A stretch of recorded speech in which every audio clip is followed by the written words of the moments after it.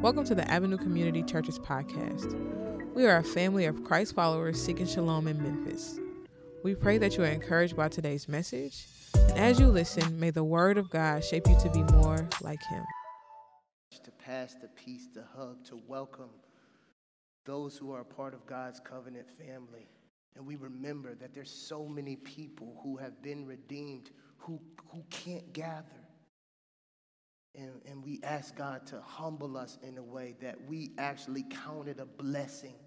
That when we walk in here, when we get that tinge that makes us feel annoyed or socially anxious or whatever, we call us back, hearken us back, Lord, to the fact that this is a privilege, that when I lay my eyes on my brother and sister, I am laying on someone who has the fullness of the Godhead dwelling in them.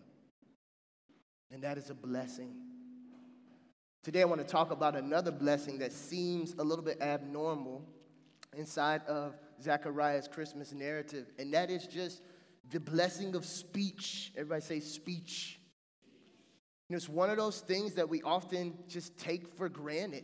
I was in the car with one of the boys, or I think we were watching a commercial, and I think there's some kind of, they're doing an invention with the football now that if you are hearing impaired or something of, I think it's hearing impaired, that there's some kind of technology that will be able to allow you to play the game and not necessarily have that be something to be an obstacle for you. And then you're just like, man, I never thought about how hard it would be to play football if I couldn't hear. And then, man, I just realized, man, you know, I take those kind of things for granted. You know, even the first time I was playing at Duquesne, I was at Christy Matheson Stadium.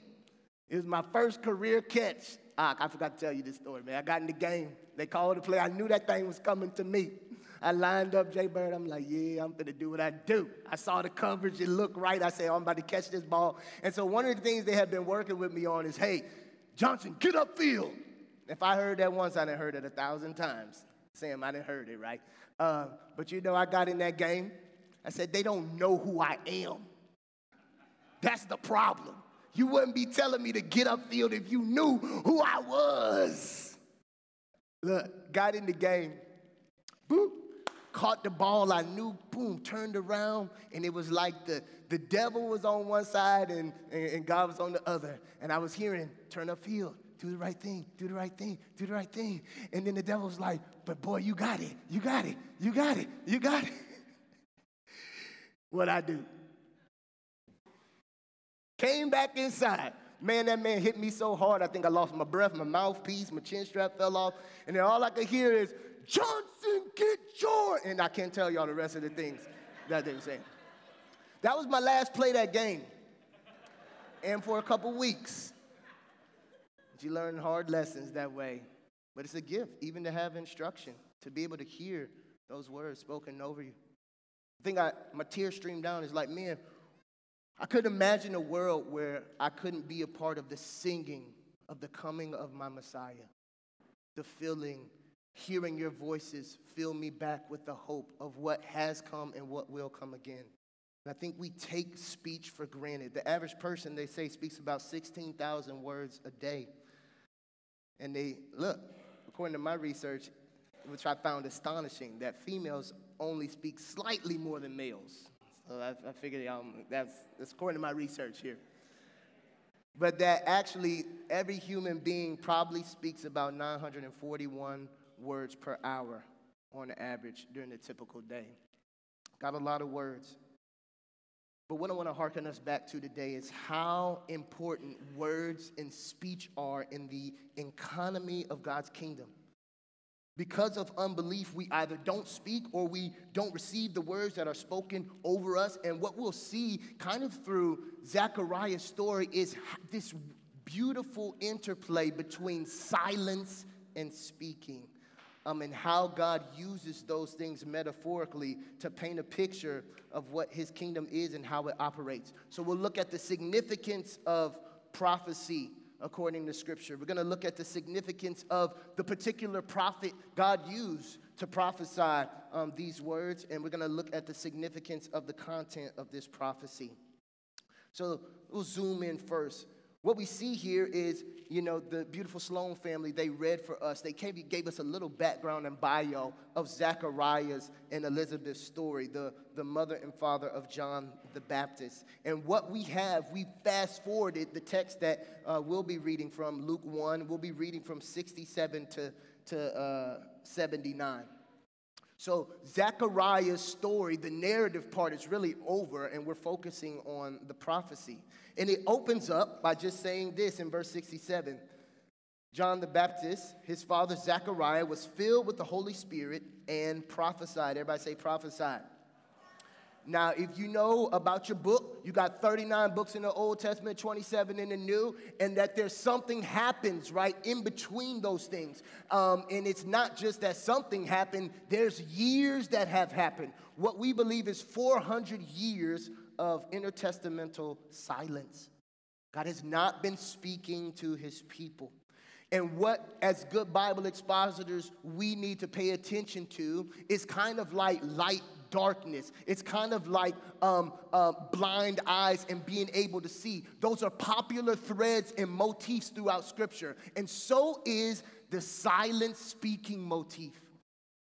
When people speak, who's speaking, when they go silent, how long, who breaks it, what caused it. Those are important motifs throughout Scripture, and we have one here for us today. Throughout all of redemptive history, God is not kind of, he doesn't set the thing and run it like a clock. He just gives it the right gears and direction. He takes his hands off. We have just evidence upon volumes of evidence that the God of the Bible speaks to his people throughout all of redemptive history. That's how he rolls. And one of the primary ways that God speaks to his people is through prophecy. Everybody say prophecy. Now, at this church, we are continualists, which means we actually believe in the gift of prophecy, which just simply means that we believe that sometimes people will be spontaneously empowered and enabled by the Holy Spirit to say things concerning your life that nobody could have told them except God. How many of y'all have experienced that at this church before? Yes, we believe that, right? It's happened, and sometimes, just like any gift, Pastor Tim has the gift of teaching and exhortation, and sometimes he blows it and he makes mistakes, and we believe that some people have the gift of prophecy, and sometimes they'll blow it and they'll make mistakes too. Amen, somebody. Amen, right? But we believe in the gift of prophecy. But what we're talking about today is not the gift of prophecy. What we're talking about today is general prophecy, right? That is the disclosing of the will and purposes of God through inspired or spirit-filled human beings. And this was the primary vehicle used in the Old Testament by which God got his word to his people. They didn't go to Lifeway Christian Store. They didn't go to Amazon and choose between the NIV, NLT, or the ESV. Or maybe I'm going to read the Comprehensive Bible or the Message or the Chronological Bible. I want to try the Chronological. They didn't have options. They didn't pull up at the store. When they wanted to hear the word from the Lord, they went to the men of God to explain the word of God unless the things had been revealed, right? There was not access. They depended heavily on the prophetic. The prophetic was an essential office in the Old Testament. Either it was forthtelling. We believe there's really two different types of prophecy. There's forthtelling. We kind of understand foretelling where somebody tells us something about the future that has not been disclosed yet. That's foretelling. Forthtelling is also a common tool of biblical prophecy. It's essentially where you kind of unpack something that's already occurred and you kind of are able to provide insight into, oh yeah, you didn't realize, but that happened and that was because, right? One of the things that the New Testament writers are doing, they usually get into a lot of forthtelling. Like, oh yeah, you saw God do this thing in the wilderness, but what that really was, oh man, it gets really tricky. I think that's 1 Corinthians 10 or Romans, I can't remember, where actually Paul is unpacking the striking of the rock. And he actually says, yeah, you thought that was about that, but actually that was Jesus. So forthtelling unpacks events that have already occurred and brings greater clarity and insight to it, right? And a lot of those things are happening throughout all redemptive history. When we want to think about prophecy and how it works, I would just encourage you. Every year I get the privilege of teaching the life of Samuel for Downline. He was the last judge, he was a priest, and he was the first prophet of Israel. But his call story in 1 Samuel 3 really helps us understand this silence and speaking motif. In 1 Samuel 3, it starts by saying, this is when Samuel is called. He's kind of with Eli, and he's sleeping. And some of y'all have heard this Bible story before. He's sleeping. He hears somebody saying, Samuel. And he didn't know what it was. And Eli had to tell him, hey, bro, that's God calling you, right? But how the chapter starts off is that Samuel essentially receives the call to be God's prophet when the word of God was rare. It says, when the word of God was rare in those days, God raised up for himself a prophet. What are you saying, Pastor? I'm saying that speaking is important in the economy of God's kingdom. He's got to be speaking to his people. He's always done it. And one of the only things that interrupts it, there are times in all of our lives where we feel him a little closer than we do at other times. But predominantly, there are times in our lives, if we're not hearing him, we got to start evaluating and run some diagnostic, because one of the only ways to really get God to stop speaking, start sinning. Sin essentially interrupts communication.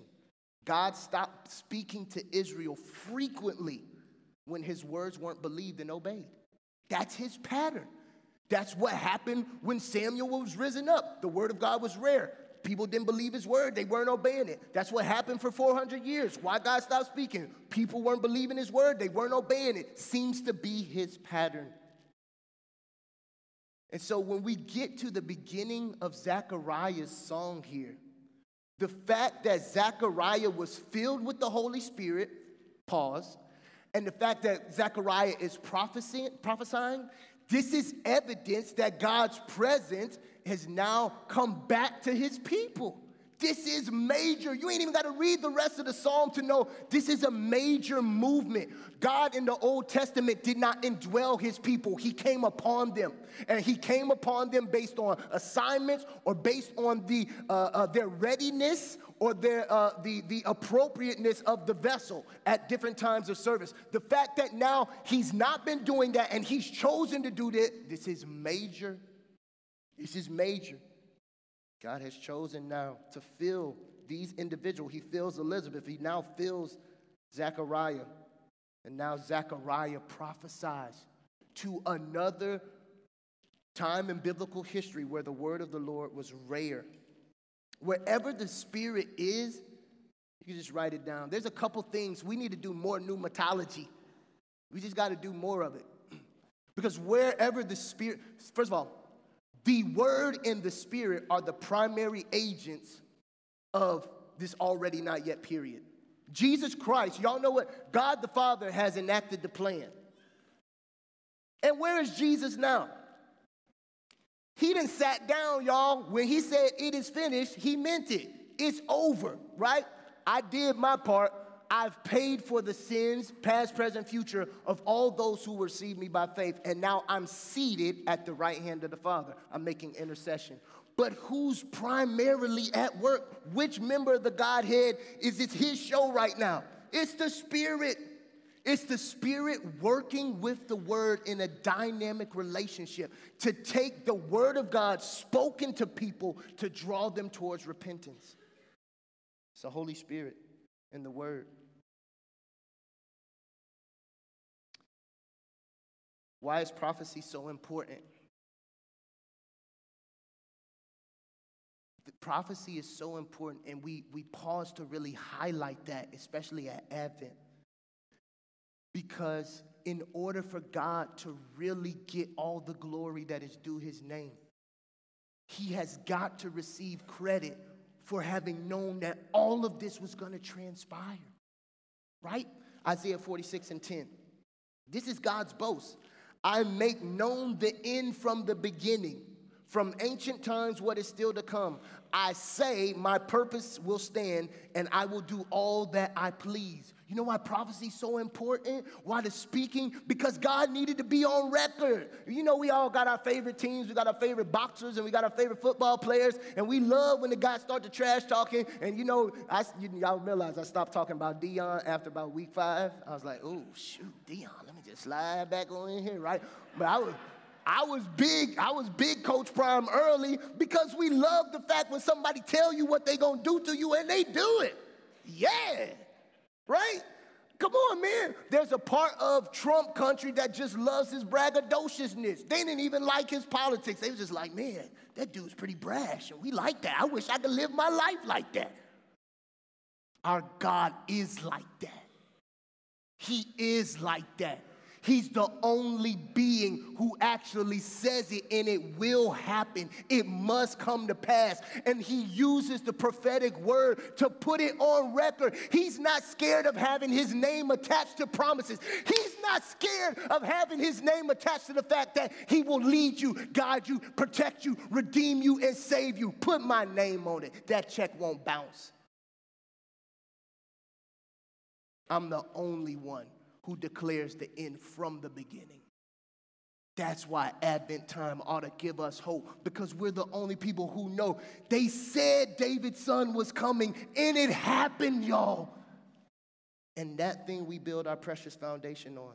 Prophecy is the way that God discloses his purposes in intelligible ways to man.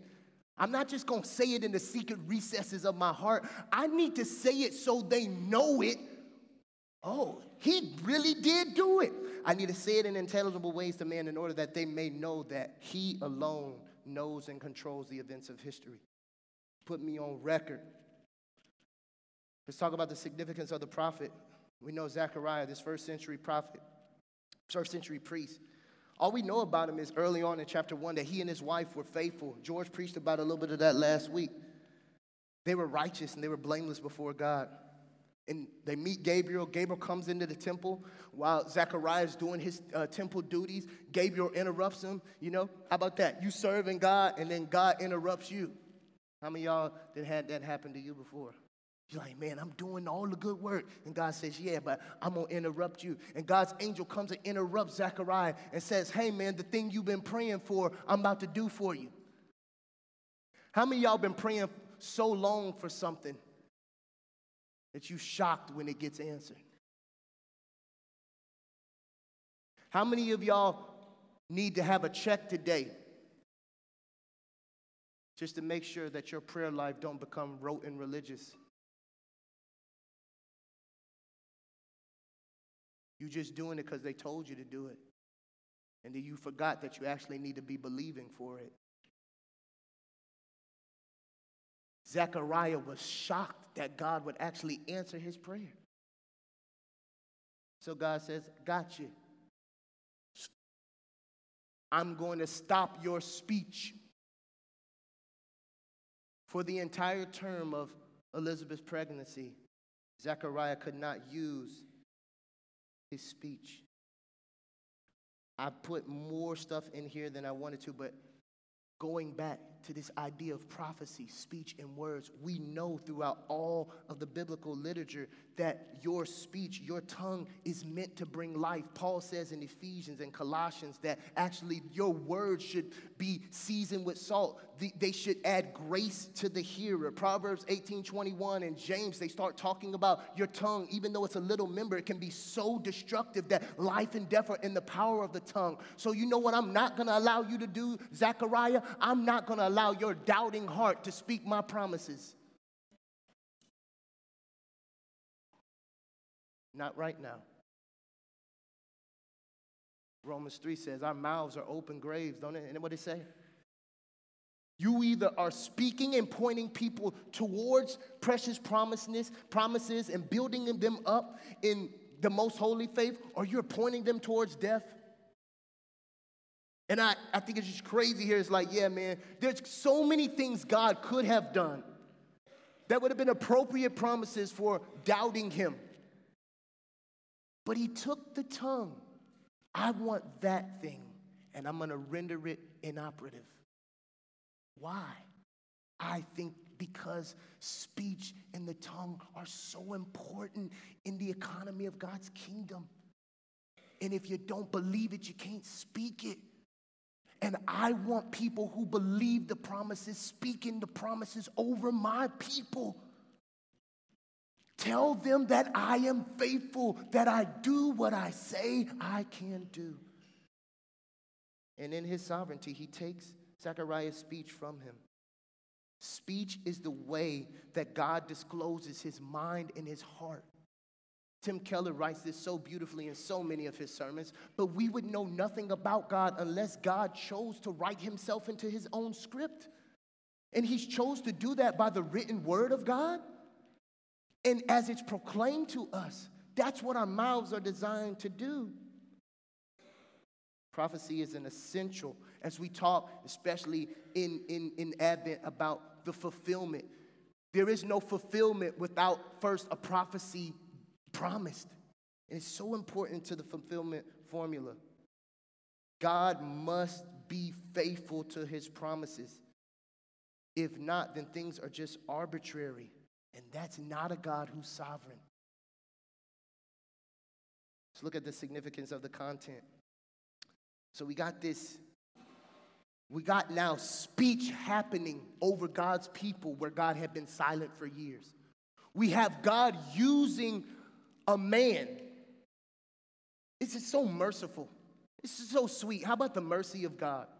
That God would even use the gentleman who's doubted him and would allow him now to speak forth. So as the story would go on, they do have the son. And as the son is getting ready to be presented and named, then right then at that moment, God had told Zechariah what John's name was to be. And Zechariah opened up his mouth. He said, oh, his name is John.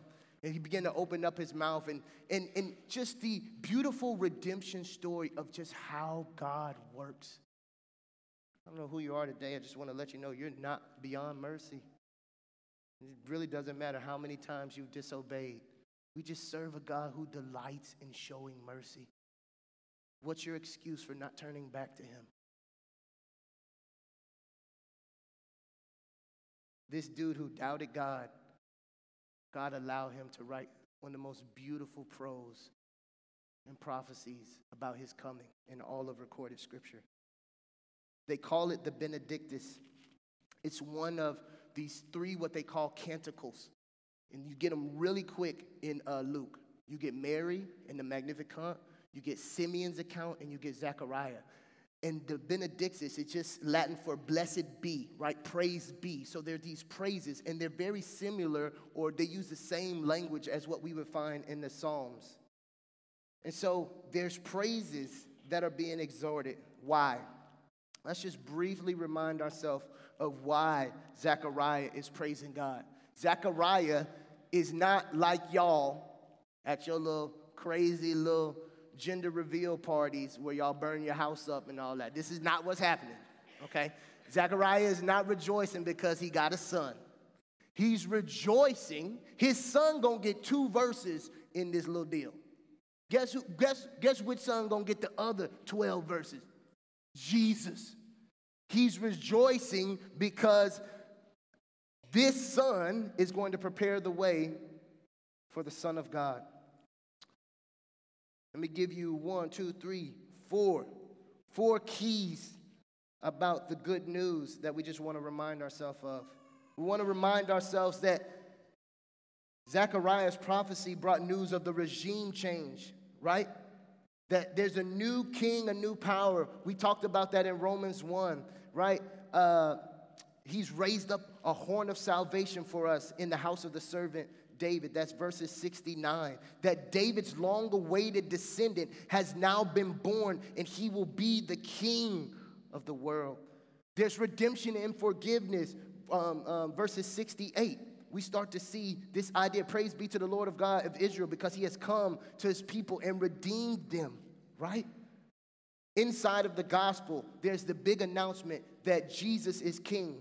But there's the promise, both corporately and individually, of radical redemption and forgiveness for both individuals and whole bodies of people. You see that, verse 71, verse 72, verse 77, these ideas of mercy.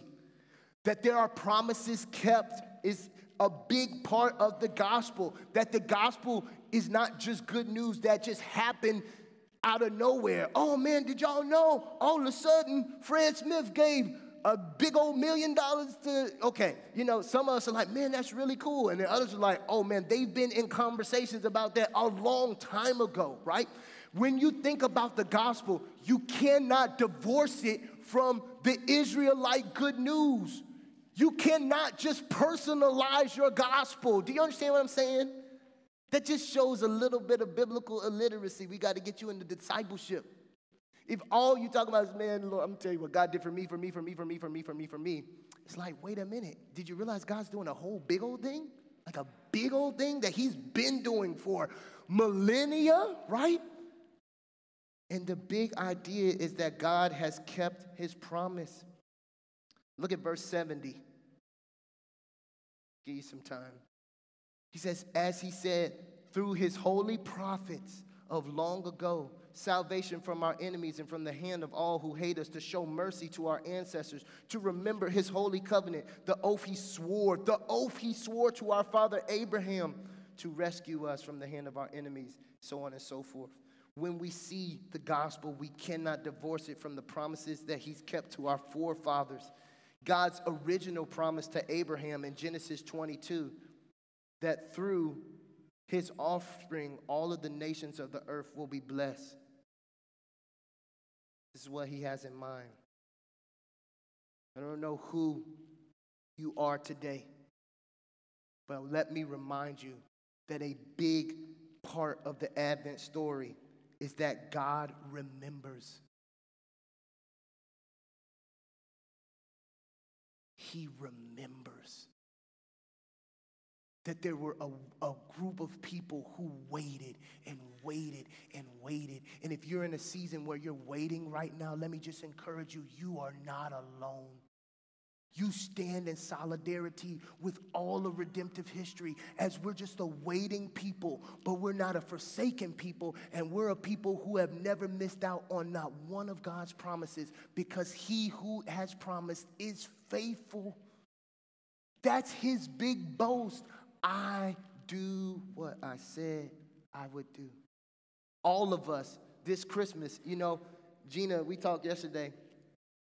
I was like, babe, you want me to go ahead and buy you that new car with the Louis Vuitton interior? And she was like, baby, you don't have to get it this year. I was like, okay, baby, but you know, I got you. You know what I'm saying? I got you.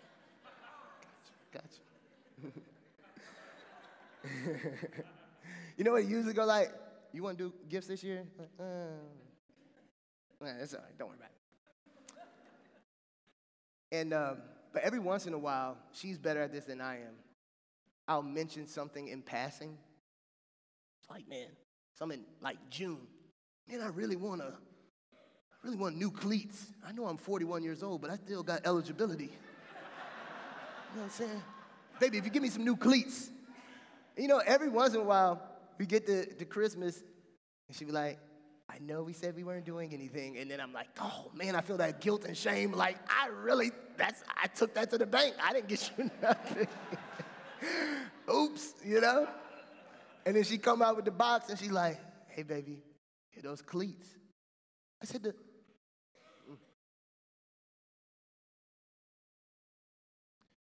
the thing that I even forgot I mentioned to you. Can I just encourage your prayer life? Stay faithful. You might have even forgot about what's on your request list, but he hasn't.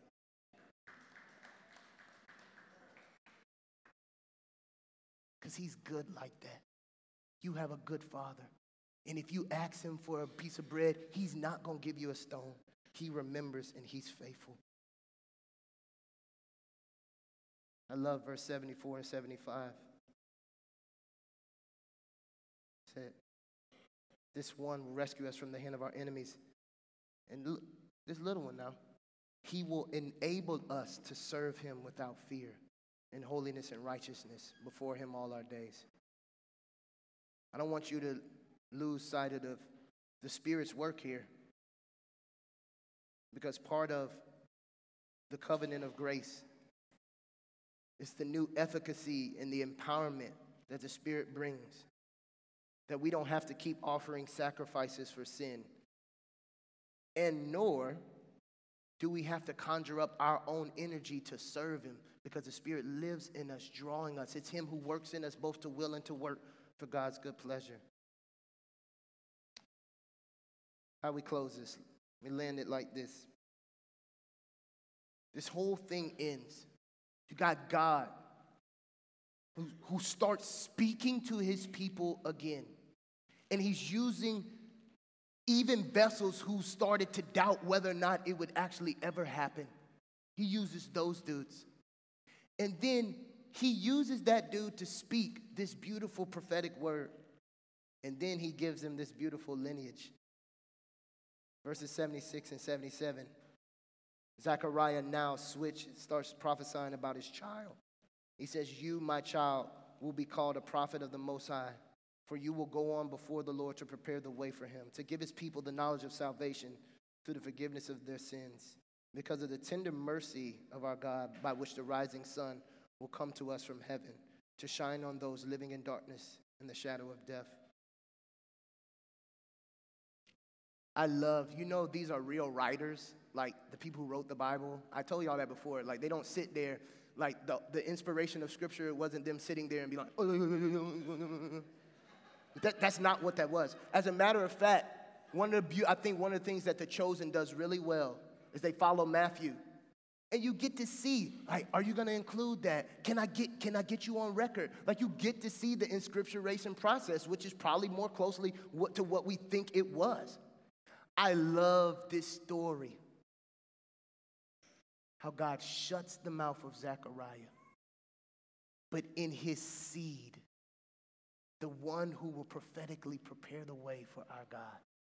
Just the mercy and the tender kindness of our God. He calls John the prophet of the Most High. Distinguished. As we reflect on Advent, you cannot have a proper Advent without proclamation and reminding ourselves about the words that have been promised to us from long ago. There's always two things that precede the fulfillment of the prophecies in the Bible. The promise got to be spoken, and it's continued to be shared by believing recipients. One of the things that we say as a denomination inside of our confessional material and things of that nature is we believe in the ordinary means of God's grace. God can do a whole bunch of different things. He's not restricted. But he usually works in certain ways. And one of those ways is through His word. And even this week, I was in a devotion, and I was reading Romans 10, and it was just so simple and practical. He's like, hey, man, the good news got to be shared. Well, how are people going to hear that good news unless someone speaks it? If you have no intention of sharing the words and continuing the prophetic legacy that has continued throughout all redemptive history, are you really enjoying Advent? We got hope. People need to hear it. How else will they hear that their burdens can be lifted? How else can they hear that they don't have to walk in darkness? How can they hear that one has redeemed them and forgiven them from sin? How will they hear it? Someone's got to share it. Someone's got to speak it. My buddy in the hospital, he was laid up a couple years ago. And he told me, he was like, man, PT, man, this is a really humbling experience. He said, man, but you know what? I'd rather be laid up in this hospital unable to move than to use my limbs to run to what I was running to.